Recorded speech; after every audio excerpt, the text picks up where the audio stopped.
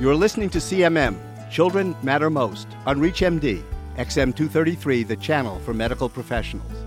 The Battle of the Bulge was initially fought 63 years ago, and although the field of battle has changed, we are still battling the bulge. As Plutarch said, it's hard matter, my fellow citizens, to argue with the belly, since it has no ears. So rather than losing an argument, many adults today are solving their obesity problems with bariatric surgery.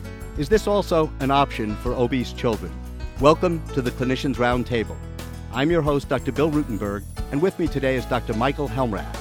Dr. Helmrath is an assistant professor of surgery and pediatrics at the Baylor College of Medicine and an attending surgeon at Texas Children's Hospital. Hi, Dr. Helmrath, and thank you for joining us at the Clinicians Roundtable. Hello, it's my pleasure.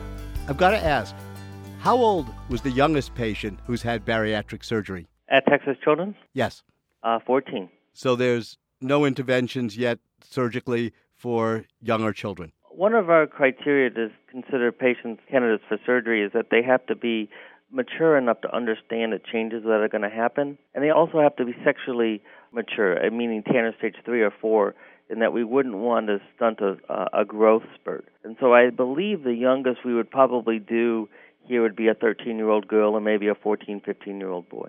Are there problems later on with growth and development in the teenage population? Actually, that hasn't been well studied enough to answer your question, although nothing grossly has come out of the patients that have had bariatric surgery when they've been that age. As you know, as a pediatrician, obese children tend to mature sooner than their schoolmates. So most of our children are really above the normal maturation curve compared to others at their age. You've done your evaluation and have made the decision to recommend surgery. Is there a review board that must approve this type of surgery in a child? I think that's a great question. When we set up our program at Texas Children's, we did it akin to a liver transplant, meaning that we have a bariatric board which consists of me and Mary Brandt, which are surgeons, but also includes an ethicist, includes dietitians, GI folks, endocrine folks, anesthesiology, and hospital administration. And to become a candidate for surgery, everyone has to concur that the patient is a candidate. And probably the most important evaluation comes from our psychology collaborators who look at not just the patient themselves, but their support group and their families,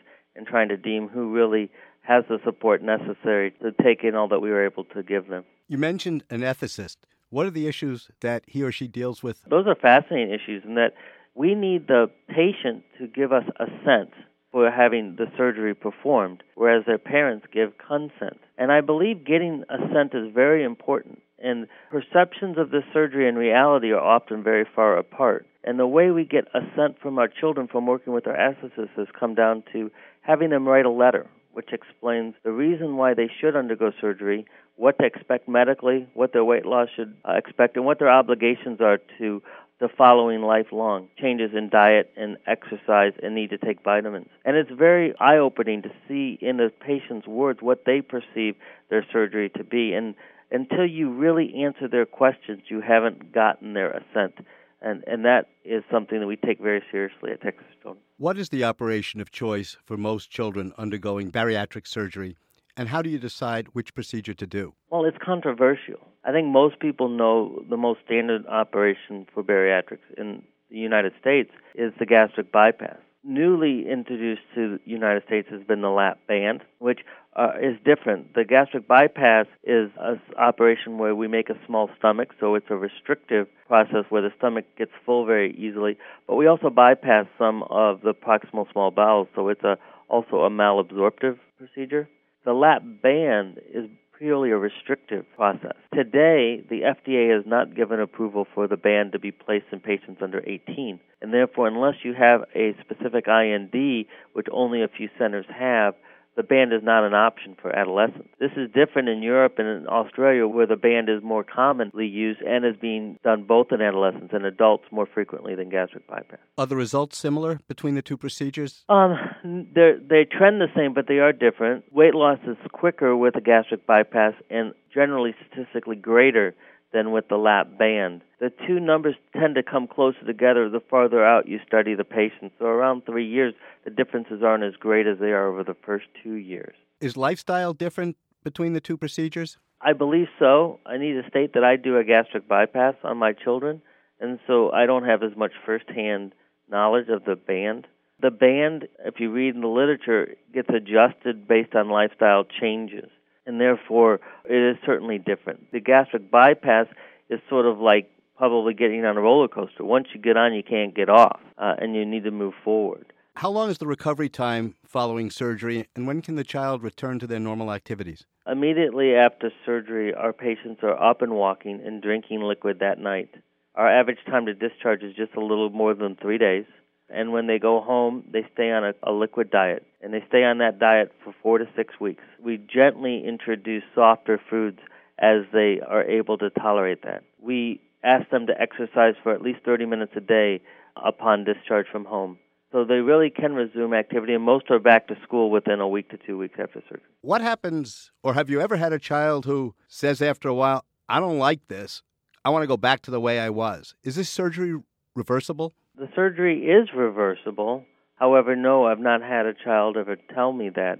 They certainly, the first month or two after surgery, it is very difficult. You basically taken away a child's best friend, which is food, which is the comfort of what happens these kids go to when they have stress. And certainly nothing is more stressful than to going through a surgery like a gastric bypass. But by and large, by the time they've adjusted and learned how to change their eating habits and their lifestyle, they're very happy. And I've not yet had a patient beyond 6 months consider reversing, but certainly adults have. What can go wrong during and after the surgery? Are there common postoperative problems or late onset problems? Surgical complications can be broken down to early and late. And obviously during the time of surgery, there's complications with bleeding and leakages from where we have to anastomose the bowel together to perform the gastric bypass. Those have high risk to the fact that there is a mortality associated with the surgery that can be as high as 2%, which has been well documented in the literature. Following surgery, patients are always at risk for having hernias inside from adhesions or to small channels that are created by doing the gastric bypass, as well as within the incisions we use to perform the surgery. But I think most concerning to a lot of us treating adolescents is nutritional deficiencies that happen due to the gastric bypass. And certainly we have seen some of our patients develop nutritional deficiencies due to not taking their vitamins as prescribed. Everything in medicine today seems to have a tag, the cost-benefit ratio. Is bariatric surgery cost-effective, and is it covered by insurance or other programs such as Medicaid? So we're fortunate in the state of Texas to have a very approachable Medicaid system. And I would say, by and large, most of our patients who've had the surgery have been supported by the state Medicaid system. The cost for us to perform these surgeries is very similar to the cost that they would spend to do one knee replacement. It's around $40,000. Ideally, we would like to show the long-term cost-benefit and decreasing utilization of resources after the surgery. And that's a study that we are really planning on doing and hasn't been done. But for the 17 patients we have done, to date, it's very obvious that there is a cost-benefit to these patients, both medically and due to the fact that these kids all in our group have graduated from high school, gone to college, and or have jobs, and are now active participants in society. In the past, I've found that insurance companies will often fail or not pay for obesity treatment because they figure it's going to be someone else's problem down the road.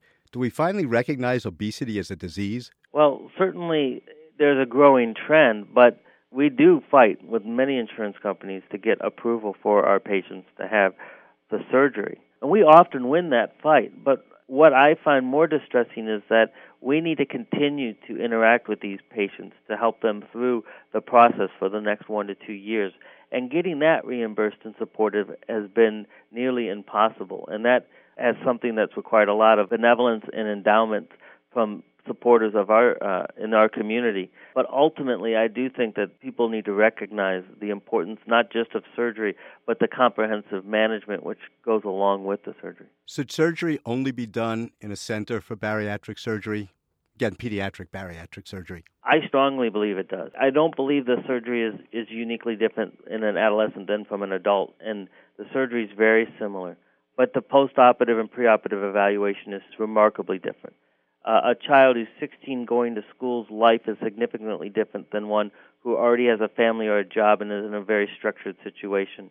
and that if you were to give support similar to a secretary as you would a 16-year-old, you're not going to meet the 16-year-old's needs. If you had a crystal ball, what do you predict will be the treatment of obesity 10 years from now? That's a good question. And it's my hope and my desire as a scientist to find alternative therapies from surgery to put surgery out of business.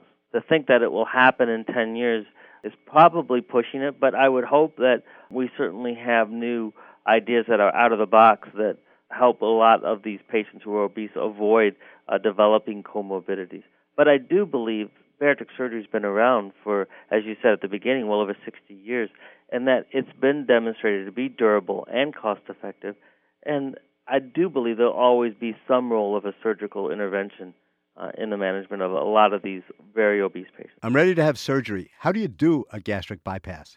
The way we do it is laparoscopically with TV cameras, but traditionally it was done through an open incision. The operation starts by dividing the stomach and creating a small pouch which can only hold 1 to 2 ounces of fluid. That's divided away from the remaining part of the stomach.